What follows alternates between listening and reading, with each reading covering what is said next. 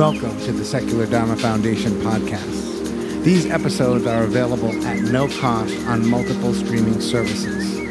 The podcast is intended to provide an open dialogue, inviting a wide range of perspectives to subjects related to secular issues that align with our mission.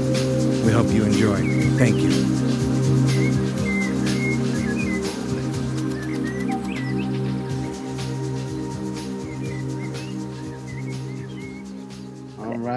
All right, we're on.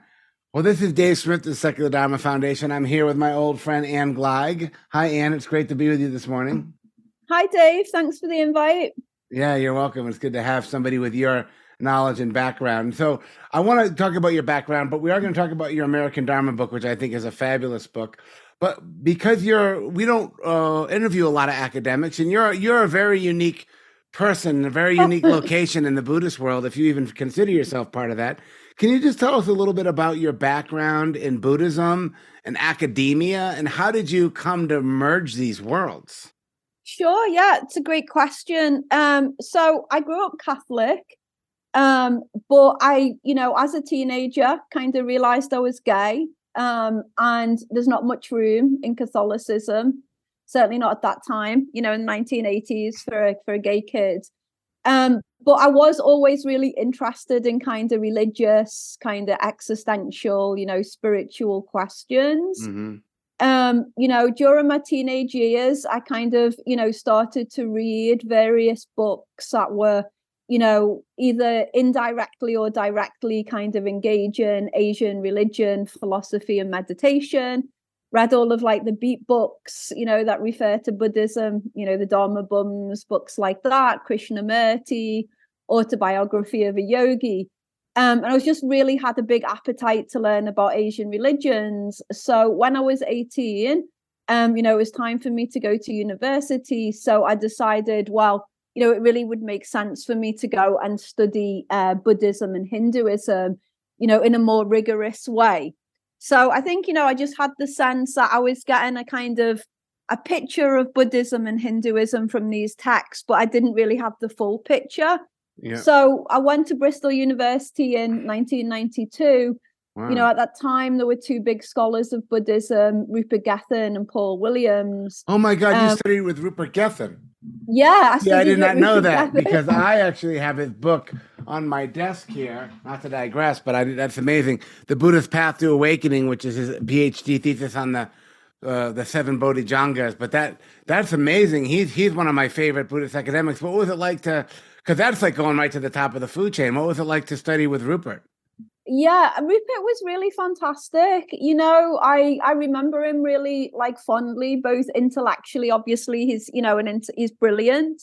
But he was also really kind. I went to Bristol University. It's very posh Southern university, and I'm from a working class Northern background. So it was a struggle for me to be in that space, but Rupert kind of took me under his wing, and I learned a lot from him. He's, someone I admire and respect a lot. Big time. Me too.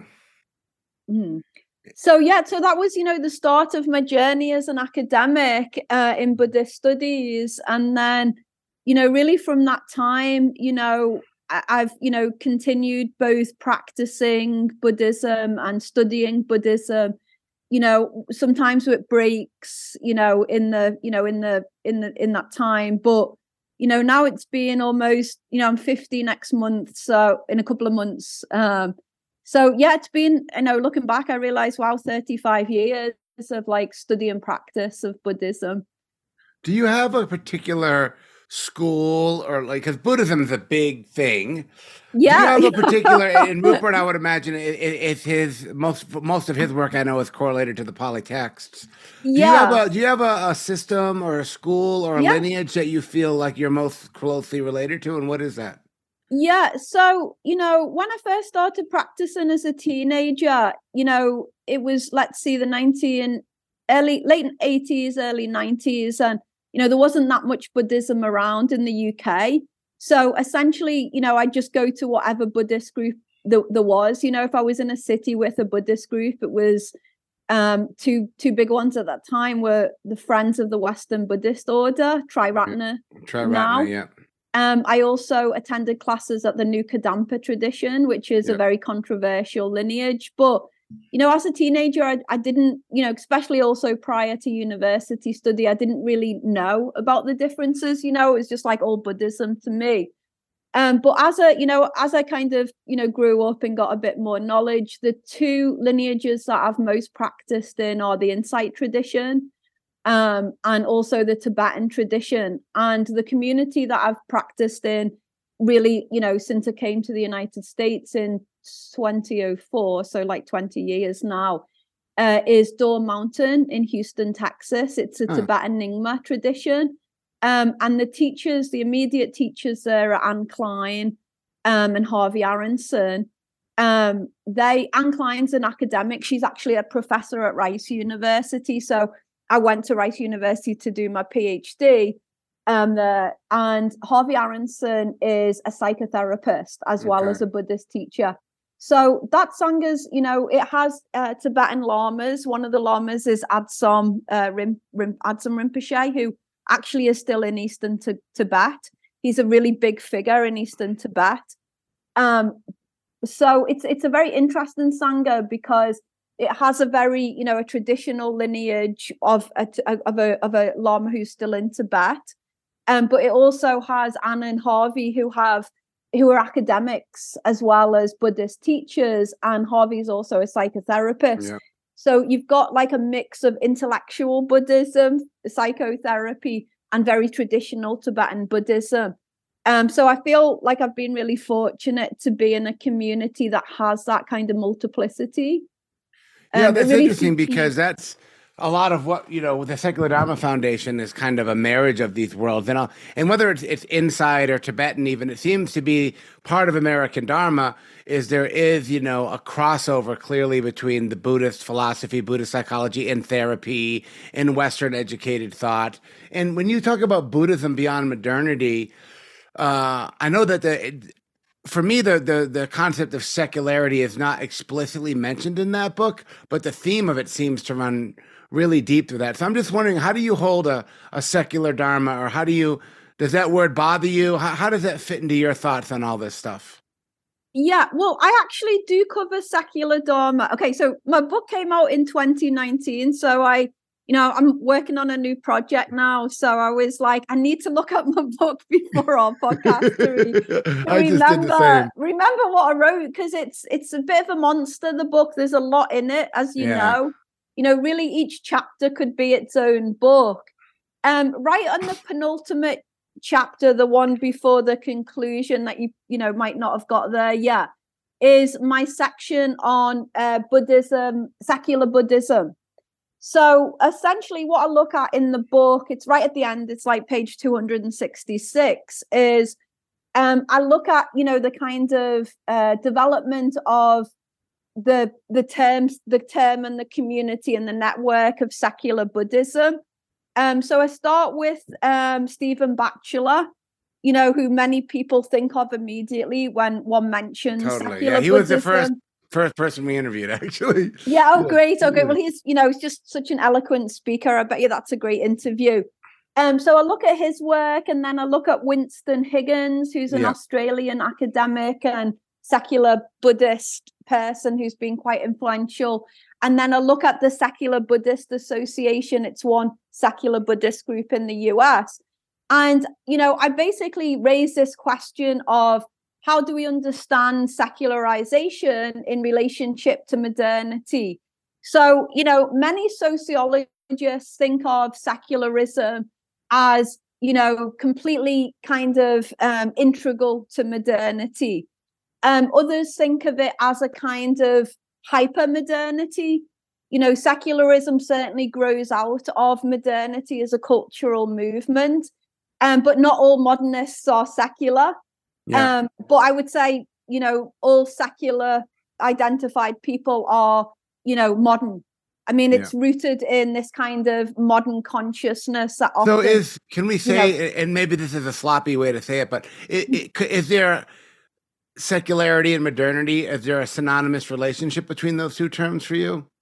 I would say there's an overlap. I wouldn't necessarily say they're synonymous, just because I think that I think that, well, for example, in the book, in terms of secular Buddhism in the book, Stephen Batchelor and Winston Higgins they differentiate between secular Buddhism and modern Buddhism. Okay. And the way they differentiate is essentially they say, look, modern Buddhism is not modern enough, essentially. They say it's still this kind of hybrid mix of the modern and the traditional. So they want to say that secular Buddhism is a kind of even more radical form of modernity. So I would say that secular Buddhism is, maybe I'd say that it's a kind of radical kind of expression of modernity. That it goes further in a way than many modernists might be, comfortable with. Yeah, it's interesting how time flies. It must be hard to write a book because, in 5 years from now, we're even using the term, and even Stephen's using the term secular Dharma now, which is the part of our foundation. So it's just interesting how, now that I'm reminded about that, this has been a kind of moving process with that. And one of the things that I push back against because I have a lot of Buddhist teacher friends, and I actually don't consider myself a Buddhist, but I feel like I'm a friend to Buddhism. That's how I feel.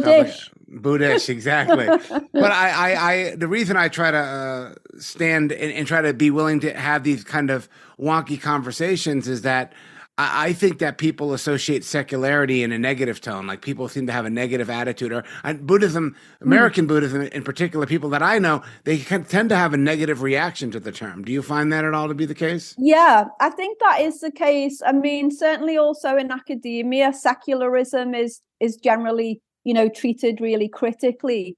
Why is that? So essentially, it's really related to colonialism and racism. So I think there's there's a book coming out. I'm an editor with Scott Mitchell called The Oxford Handbook of American Buddhism. Nice. And there's a chapter on secular Buddhism by Kin Chung, a colleague and friend. And essentially, Kin shows how secularism becomes racialized as, basically white people are like more evolved and superior than traditional Asian people. So I think that the critique is that secularity becomes racialized. It basically, so this is a really interesting question, to think about, like, how do you see the relationship between secular Buddhism and traditional Buddhism? So the problem with, some iterations of secular Buddhism or just secular thought is that it positions itself in a hostile relationship to the traditional and a hierarchical relationship. And, essentially it's like, traditional people, are kind of superstitious, not fully developed enough. And, secularity is this kind of evolutionary advance. Interesting. But then it kind of maps traditional with Asian people or Asian American. So the traditional becomes racialized and secularity becomes like a kind of sign of like white superiority. So I think some of the discomfort or, outright critique is really related to this, racial aspect. That's interesting because I don't see it that way. Yeah, part of secularity is it's a very complicated word depending on who you ask. Yeah. So for me, like a couple of things that I like, there's a guy named George Holyoke who wrote amazing papers in the 1800s on secularity. And then even like the Dalai Lama's book, Beyond Religion, Secular Ethics. It's to me, the whole spirit of secularity is actually tolerance. And it's really trying to have a tolerant, open perspective on welcoming all ideas and all opinions and not taking a hardline thing. So for us, secularity really is about open dialogue. It's about, there's kind of three pillars we talk about it is that secularity, the goal of secularity is to improve the life for everybody on the planet. And if we're going to trust anything, if we're going to put stock in anything, it should probably be science. And it's good to do good. So there's a level of giving back, of generosity. So it's interesting that you coming from the academic world.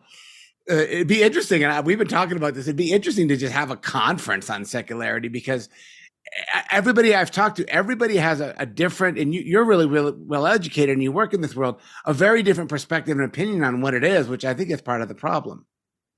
Yeah, I mean, I think, that is part of the problem, as you say, that often people are operating with different notions of what the secular is.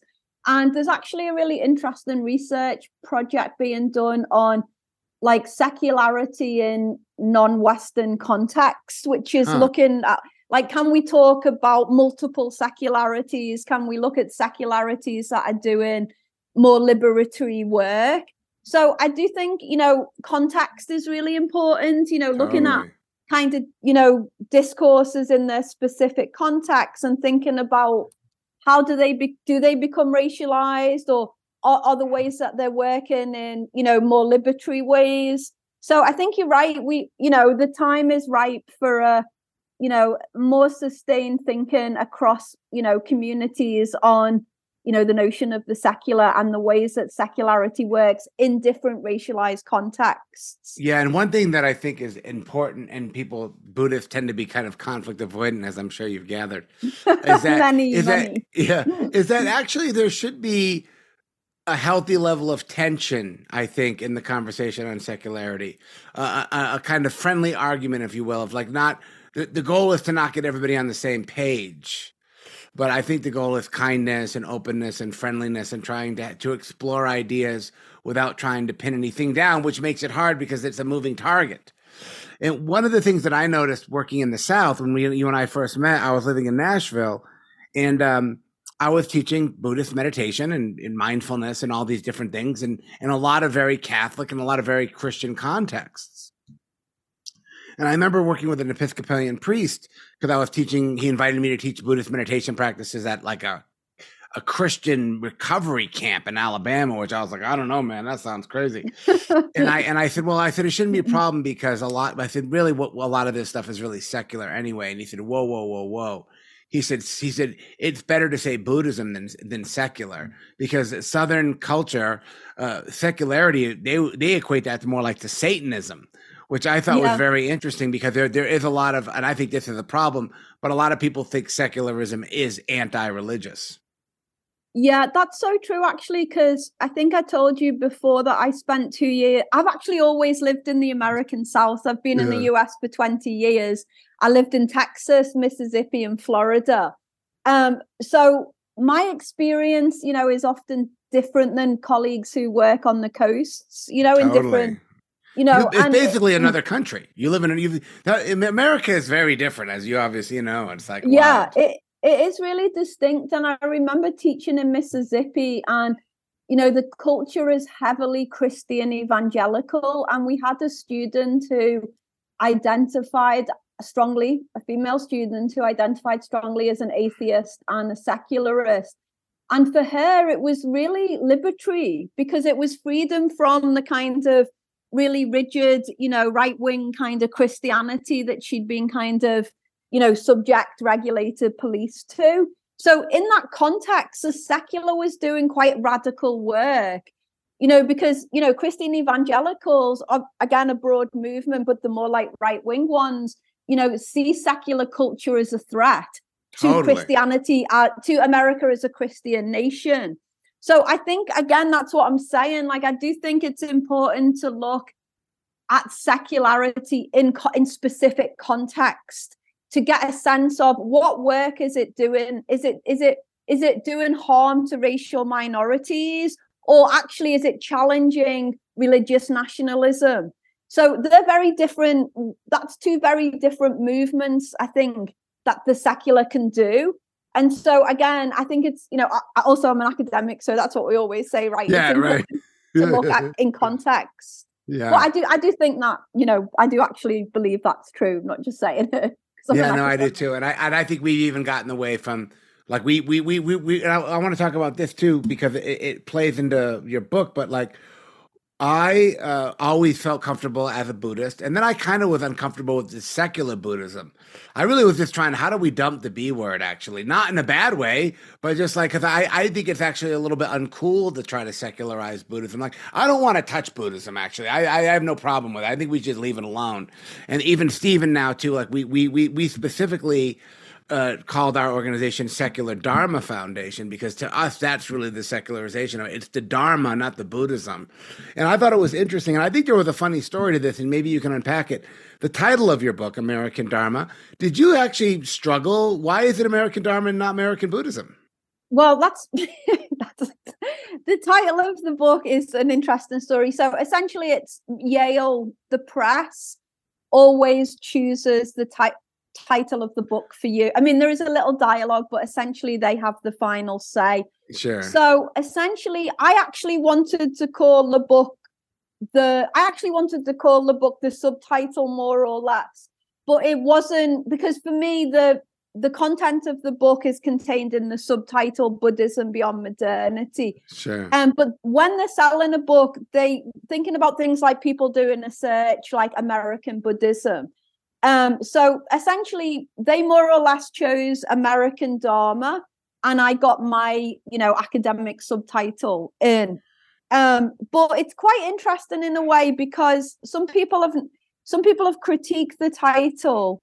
So I think the main critique is because, so it's kind of also related to race. A lot of what we talk about when we talk about American Buddhism is related to race. And essentially, because as you know, in my book, I, don't give an entire picture of Buddhism in America or American Buddhism.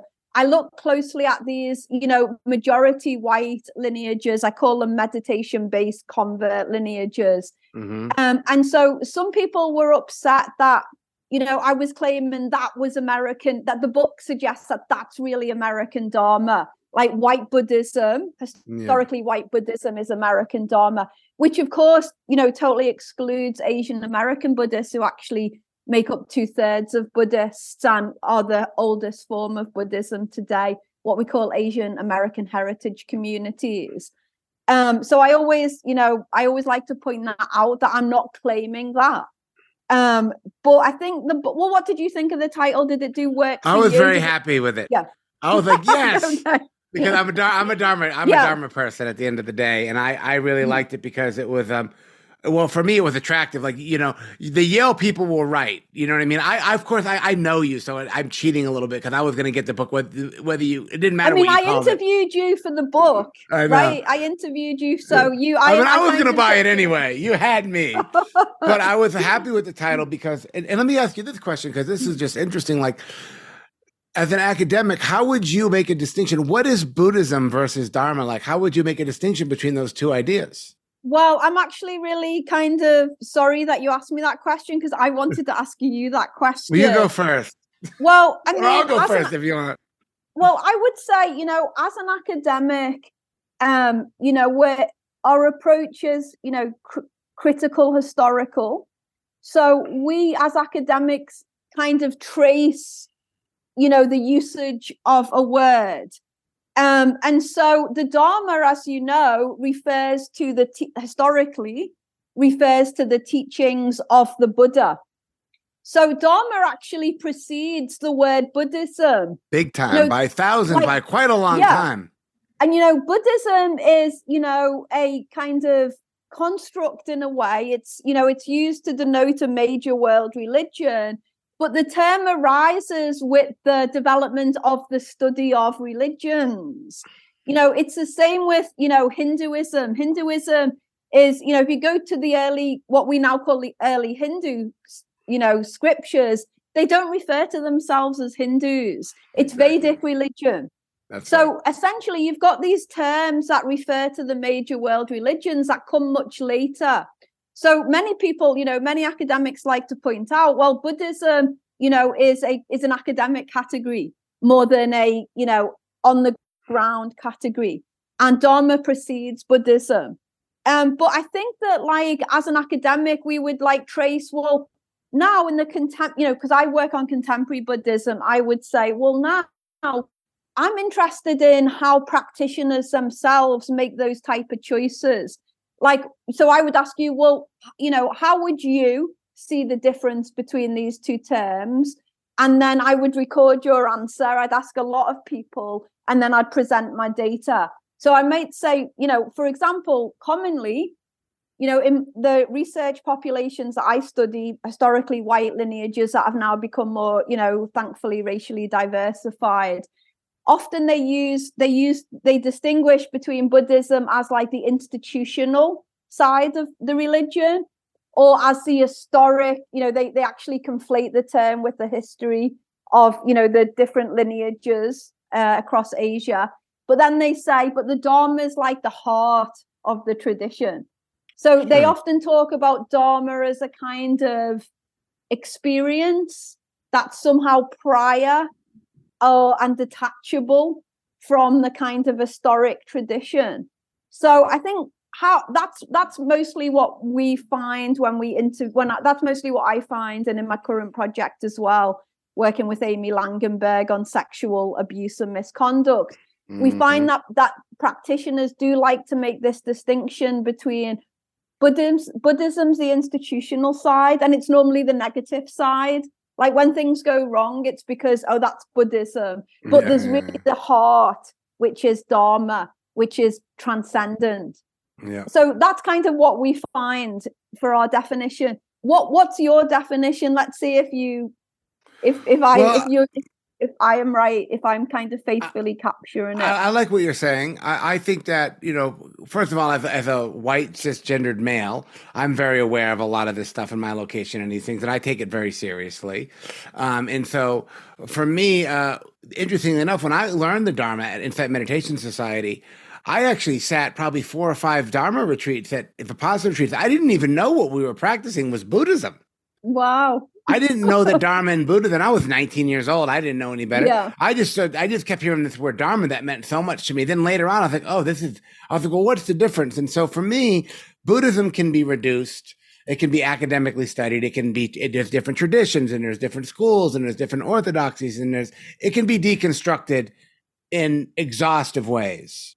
The Dharma really can't be deconstructed. And so I'm also a traditionalist in the sense that when I talk about the Dharma, I'll also make a clear distinction that when we talk about the Dharma, we're talking about the discourses of the Pali Canon. Okay, so you keep really close to the words of the Buddha, teachings of the Buddha. So for me, anything post-Pali canonical is in many ways Buddhism. Because what happens is the Dharma goes, and you know this, right? Every time the Dharma goes from northern India to China, and it becomes Chan Buddhism. And then the Dharma goes to Japan and becomes Zen. And then it goes, so every time, and this is a sociological perspective on it, but it's been well documented. When the Dharma goes to a new place, the Dharma affects the culture, and the culture of that place affects the Dharma. And when that kind of stirring pot happens, what comes out is Buddhism. And so for me, I'm not saying, of course I do. I'm obsessed with the Pali Canon. I'm not saying it's the best and it's the only and it's what we should pay attention to, but it is the oldest record of what we have. So it's the oldest surviving record of early Buddhism. Yeah. So when I talk about the Dharma, that's where I'm kind of coming from, is that early tradition, which actually and even the word secular Dharma is almost a bit clumsy because I believe the Buddha of the Pali Canon, Siddhartha Gautama, was a secular person. I think he lives in a secular world. He was. I think most of his ideas, if bringing them forward into the world that we live in now, which is another way to talk about what secular is. Secular is the world in which we inhabit right now. We could almost define it as the present moment, which is an interesting way to think about it. And so I think, that's kind of similar to how Stephen Batchelor defines it. And Stephen Batchelor also makes that kind of argument, right, that the Buddha was a kind of early secularist. But that's a very contentious claim. Scholars wouldn't accept it. We, as a scholarly community, we would, say, no, that's actually projecting, a present understanding back onto the past. Right. So it's out there, that claim, but it's certainly contentious. It is. And I think it's healthily contentious because I think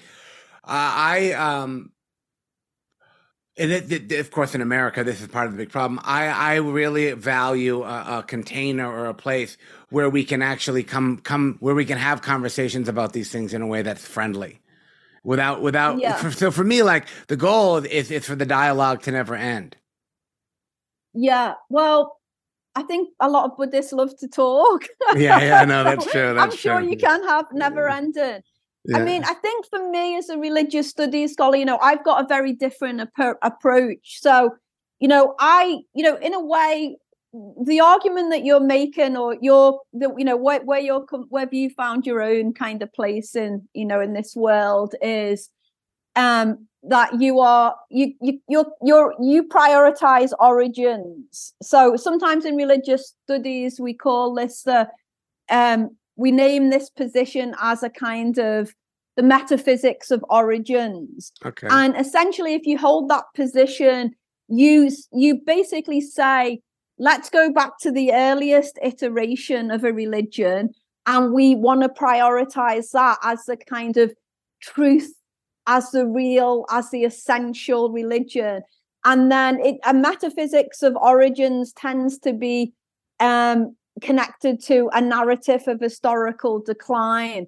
So there's this sense that, it started off really great, Jesus, whether it's Jesus or the Buddha, and then, the message slowly deteriorates through history. But you're a bit different, because your metaphysics of origins, is kind of also kind of saying, no, but it's a secularist origin, which, historically, you can't support that with scholarship. Yeah. But, again, we're here to have a conversation. I'm not here to, kind of scold you or anything. But sure. I'm just kind of saying that, that position is recognizable. I think for a lot of people, though, when they separate Buddhism and Dharma, they're doing something different than you, right? They're not saying Dharma, they're not using Dharma to refer to the Pali Canon, the teachings of the Buddha. They're using it more in the way, like an analogy would be people who say they're spiritual but not religious. So when people say they're spiritual but not religious, they want to separate a kind of essence of religion from the kind of scaffolding of religion, right? And I think I've noticed that for us, in my research with Amy and, my research before then, I noticed that a lot of contemporary Buddhists use Dharma in that way. They might be Tibetan Buddhists, for example, they might be Zen Buddhists, but they want to draw out something that's separate from a tradition, but that kind of animates that tradition. That's the heart of that tradition. So I think for a lot of people, Dharma as a term kind of does that work. And I think it also is a way to deal with problems in Buddha Dharma communities. Sure. So for example, when we're doing this work on sexual abuse, a lot of people use Dharma as a way to rescue what they feel is still good about the practice and the tradition and the community in the face of, abuses of power. Totally, I see that, yeah. The thing about it too is that for me, the Dharma is the universal concept that resides in all Buddhist thought. Yeah. Okay. So you are actually you do have a bit of that meaning. So I do. Right, so I do, and also I'll say this too, which is I'll make myself even more complicated than I am. I actually hold the spiritual. I actually feel like I have a religious relationship to the word Dharma, much more so than spiritual. I actually, and this has taken me a long time to get there, I feel more comfortable as holding the Dharma in a religious context than I do in the spiritual context. I don't really like the word spirituality, frankly. Yeah, why don't you like the word spirituality? Too flaky, or it's too. It doesn't have any teeth for me. Yeah, it basically says I'm other. I always feel like people who come with the spiritual word, they're saying, "Well, I'm not part of anything. I do my own thing," which is fine. But for me, like I also am very inspired by the work of Paul Tillich. The Christian. Yeah, I love. Yeah, he's a great theologian. Yeah, and so his idea that religion is what is my ultimate concern, and from a Dharma practitioner perspective, my ultimate concern is really suffering, and the suffering of myself and the suffering of other people, and what can I do to mitigate that? To me, is a religious calling, and to me, that's really what the heart of the Dharma is. So as much as that's why I like these conversations, because it's like, in some ways, I want to be a paradox to myself, because I think that, the reason I like secularity, it should be able to, the container of secularity should be able to hold everything in a perfect world. Yeah. Look, we need that. We need better secularities, definitely. I think about, France is a secular state, but France does not hold everything. It's No, they very don't. Islamophobic, and so I think it's like, again, as we're having this conversation, your ideal of secularity, that you're talking about secularity as this kind of inspiring ideal, but someone else might be thinking of the way the French do secularity, which is really different. Yeah. And so you can see then, if you were having this conversation with them, you'd be really banging heads, because your notion of the secular is so different. So I do think there's real value in drawing out the meaning. And as you say, as you start to draw it out, you realize yourself, wow, there's actually a lot of layers here that I also need to get more clarity on. So yeah, I appreciate the convo too. Yeah, it's interesting. It's so many different ways to come at it. The other thing about there's so much. I feel like we could go on and on and on, and we probably will. I do want to talk about this word, and I'm curious to see where you come at. Part of my position, and part of the reason why I work with Stephen and I like Stephen Batcher's idea, is this his reinterpretation of the Four Noble Truths. And I know that you have a book on dukkha and suffering and so forth in the book. What is your understanding of this word dukkha in Buddhism? This is just Buddhism seems to be trying to put an end to it. What is your I know you talk a little bit about in the book, but how do you hold that concept? What does that word mean for you? How do you define this idea? I mean, I'm noticing, you're asking like, how do I? I, as a scholar, my approach is always like, so I think, I could answer that as a scholar and but also separately as a practitioner. But as a scholar, our job is really to look at not like, what do I think, but how historically have Buddhists understood dukkha? So, I would go to the classical iteration of, dukkha as, kind of suffering, unsatisfactoriness, dukkha as impermanence, and dukkha as no self, right? Dukkha, anicca, and anatta. That to me is how Buddhism clearly articulates what dukkha is. But then, because I work in the contemporary age, I'm interested, okay, well, where have contemporary Buddhists gone with that? So Stephen is one example, right? He gives a kind of re-articulation of how he thinks about dukkha, which is, rooted in the tradition, but is also a departure from the tradition. And another group that I would look at, for example, are Buddhists of color. So, one kind of big contribution that Buddhists of color have made is really to think about dukkha on a collective layer. And, so in contemporary racial justice work, because, that's another focus of my research, they like to talk about collective dukkha, which is the manifestation, the articulation of dukkha on a collective level. So like as a racialized group, as a racialized community, how do, for example, African Americans experience dukkha? And they'll say there's a distinct way of thinking about dukkha collectively. That's very interesting. Which is really interesting, right? But they kind of they're doing kind of similar work. It's distinct, but also similar structurally to what Stephen's doing. They're asking, how can we think about dukkha in our social location, in our historic location? And that's really interesting, because that's also inspired scholars to say, okay, well, let's go back to the canon of traditional Buddhism and let's think about whether we've missed some strands in the canon that actually support this contemporary articulation of dukkha as collective, or collective karma, which is another, kind of contemporary hermeneutic and racial justice. So I just want to give a shout out to one of my colleagues called Joy Brennan. She works on Yogacara, which is, a Mahayana Buddhist philosophy. And she's got a piece in Lions Roar. So, cool. That's open access. And she basically says, look, if we actually look at Yogacara, there are actual strands in Yogacara that support a kind of interpretation of karma as collective. And then we can put that in conversation with contemporary articulations of collective dukkha and collective karma.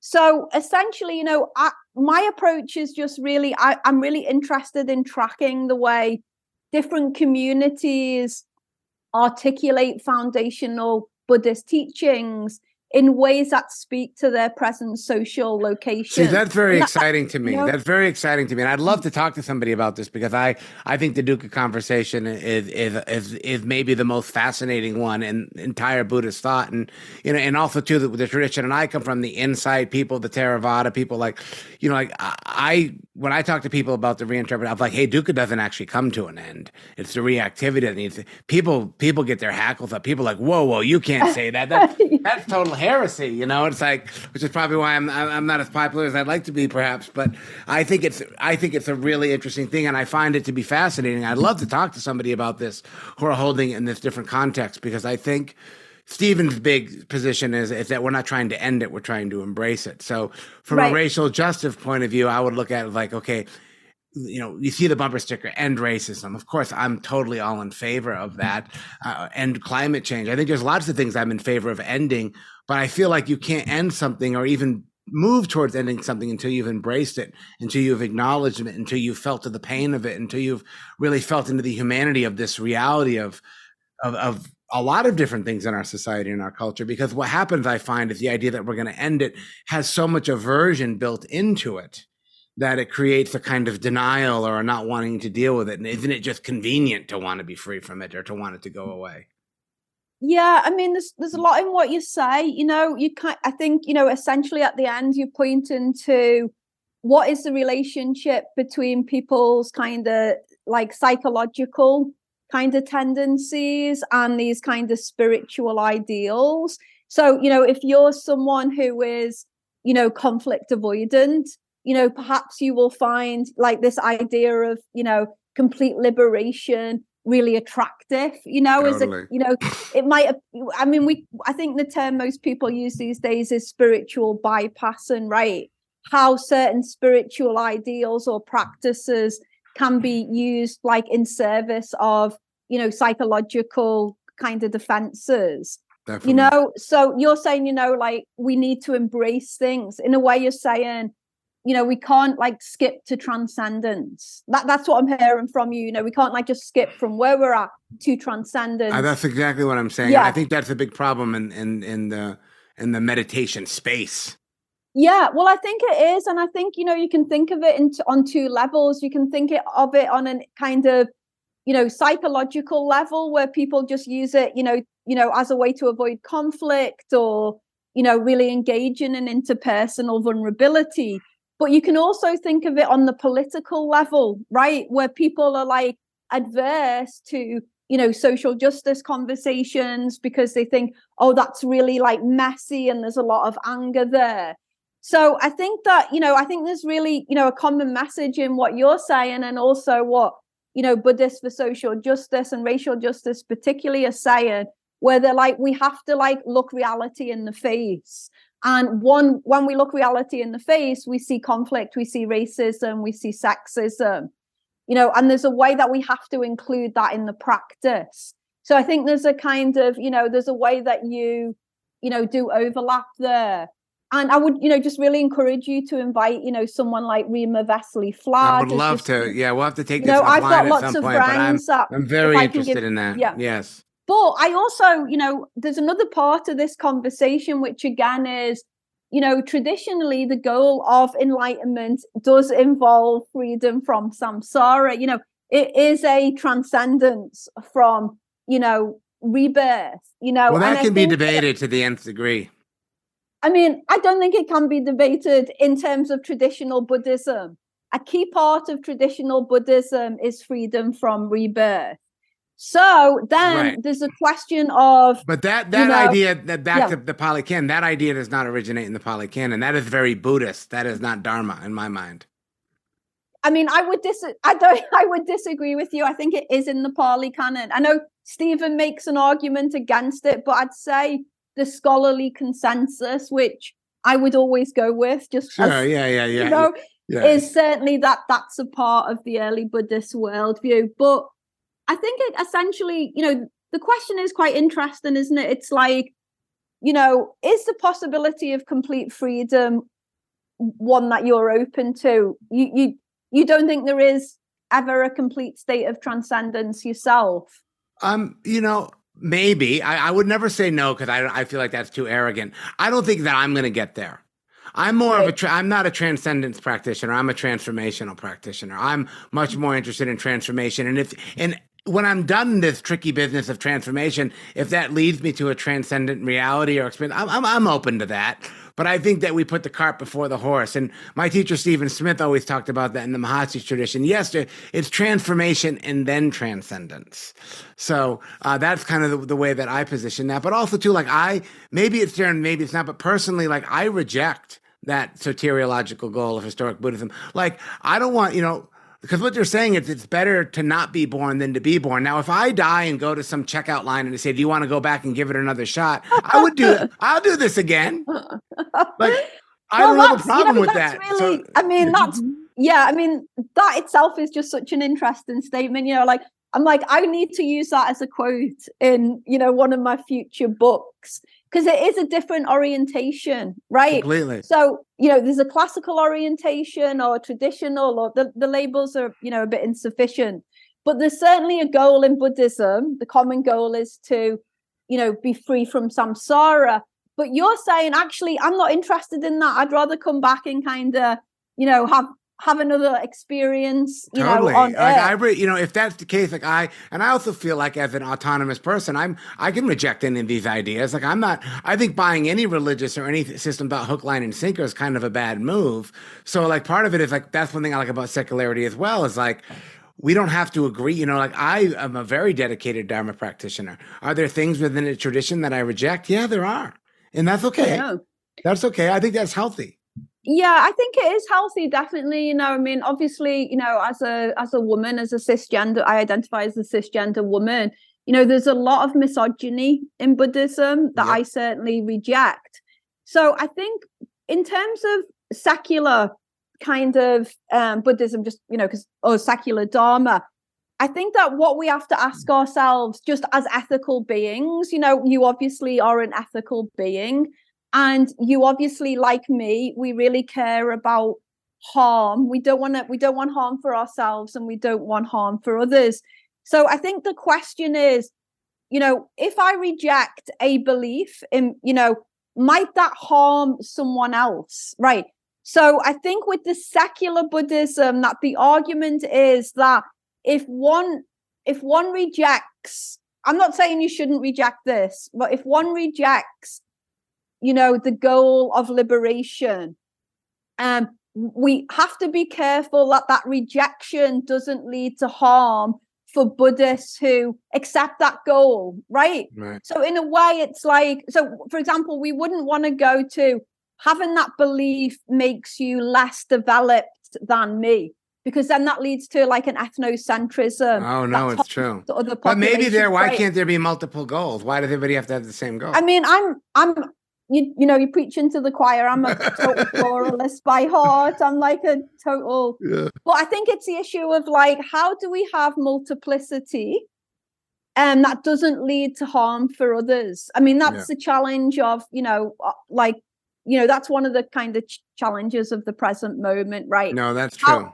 And I think, sometimes we don't realize that sometimes our rejection of something can have real life consequences for other communities, So I think in a way that's, what I'd like your audience to think about if they also identify as secular Buddhists or secular Dharma people, just to think about ways they can do secularity that's not going to be harmful for non-secular Buddhists, I mean, I think that's one of the primary goals of the project is to not do that. Is to not have a value judgment of it's differences. And part of it for me is I feel rooted in a tradition, but I don't want to be stuck in the tradition. Yeah. Well, I think most people across geographical borders have ambivalent, contradictory relationships to their tradition. growing up Catholic, around, very traditional Catholics, sure. Strong Irish Catholic community in Liverpool. But most of the Catholic women, certainly I knew, didn't buy the whole traditional position on women. That's right. So, I mean, I think most of us have these complex relations to tradition. And, that, varies, we come to Buddhism as non-natal Buddhists. Neither of us were born into a Buddhist family. So I think that also positions us in a certain way. Yeah, not even close Buddhism. For me, I same with you, right? Like the fact that I ended up doing this practice makes zero sense. Yeah, no, I often think that. I mean, my life, I'm from working class Catholic Liverpool family, and I'm a professor in America of Buddhism. Yeah, you make zero sense. It makes no sense. Which makes me trust you more. Well, it actually makes me think about karma and bigger forces than my human will. Totally. But like you, I'm probably more open to. I'm not a materialist. I'm kind of open to, the mystery. But I'm not sure. I think, humility is, for me, just the only possible response to learning about the multiplicity of religious and cultural worlds. There's so many different frameworks. It's amazing. It's so good. I'm obsessed with all this stuff, clearly. And so it's I always like to have new and interesting conversations. I know we have a few minutes left. Is there anything, what do you, you mentioned some of it, but what are you working on now? What's coming up for you that you're excited about? Yeah, well, I don't know if I'm excited about the project I'm working on because it's super kind of traumatic, painful, sensitive issue. But I'm working on a book on sexual abuse and misconduct in contemporary Buddhism, North American, but also transnational communities. And I'm working on this with Amy Langenberg. She's a specialist in the Pali Canon, actually. So you'd really like Amy. She knows, she's a Vinaya specialist. But as you know, abuses of power, sexual and, financial and just power, have really devastated so many Buddhist communities. Tell me about it. And I know that one close to your own heart. But so I think, it's been a really hard project. I've lost sleep, it's really painful. But we are hoping that our book, it's an academic book, but we're writing it accessibly. We do hope it's going to be of help, to Buddhist communities, because, talking about dukkha, suffering, masses of suffering come from these, abuse crises. So we hope that our book will help, communities, who've had to deal with these crises. And we hope it will help communities not have these crises. So I'm excited in that sense. I do think it will be a good contribution towards ending suffering for different, people. And that always inspires me, And when does that come out? That probably books take forever to come out. Is that a year? Forever. So yeah, the first draft is due at the end of the year to Yale, but then, there's a review process, we get feedback, and so it probably won't be out, unfortunately, for a couple of years, but maybe you can invite us back and we can do a podcast. I certainly will. And is there another project post that one, or are you still knee deep in that one? Well, I'm actually, there is another project. I'm always doing multiple projects. So I'm going to be doing a book on Buddhist ethics. Nice. With a British scholar called Paul Fuller. He wrote a great book on engaged Buddhism. Yeah. So it's going to be an edited collection. We're going to, invite about 25 scholars to write on different topics, and I think what we really want is we want scholars who can give an historic background to say this is historically how Buddhists have thought about, say, abortion or, AI, artificial intelligence. Sure. But this is how we might think about Buddhist ethics in a contemporary context. That's awesome. That'll be, I think, a fun project, a broad project to learn from. I like working with people, so I'm excited to work with I got a question for you because you mentioned Rupert in Bristol, a person who I think would be very helpful for you. Do you know John Peacock? I know of John Peacock's work, but I've actually never met him. But he's also British, right? He's British. He actually knows Rupert. He taught at Bristol for years. And he's completely, I think he's working on a book on Buddhist ethics, and he's my Pali Canon go-to. He's actually his interview comes out in a couple weeks. But if you want, I can put you in touch with him. He would be he's this is kind of his whole thing. And it's interesting. I'm Yeah. surprised you never ran into him at Bristol. Maybe you were out before he came in. Yeah, either I was out or he came. Probably I was out before. I left in like 95. Okay. And I've been out living outside of England for 30 years. Sure. Like I was living in Asia before I came to the US. Yeah. But yeah, no, I'd love that. And that's, you know, I think it's just great to do this network and across practice communities. You know, you're a teacher of Dharma. I got that right. There you go. There you go. You're learning. Yeah, I have to train everybody. It's really difficult. But like you're talking to academics, right? And I think that's really interesting, right? There's this fluidity between scholars and practitioners, which I also talk about in American Dharma. Yeah, and I think that's an important.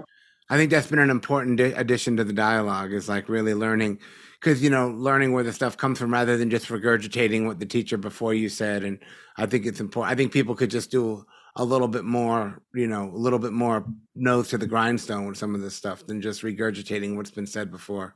Yeah, and I mean, academic Buddhism like can seem a bit sometimes intimidating or boring for non-academics, but there's a lot of jewels. There's a lot of jewels in the academic study of Buddhism. And I think if your listeners are like, oh, I don't want to read an academic book, there are a lot of academic Buddhist podcasts. So, you know, that's another way to get the like essence, talking about essences of scholars' work. So, yeah, no, I think it's really helpful. You know, I'm obviously dedicated my life to academia. There's lots of things wrong with it. But, you know, I think education, especially now, is really important. Yeah. Well, I feel like we could go on and on, but I know our time's up. It's really great to see you again, Anne. I always appreciate your mind on this stuff. Oh, I really appreciate you, Dave. Thanks for the invite and the convo.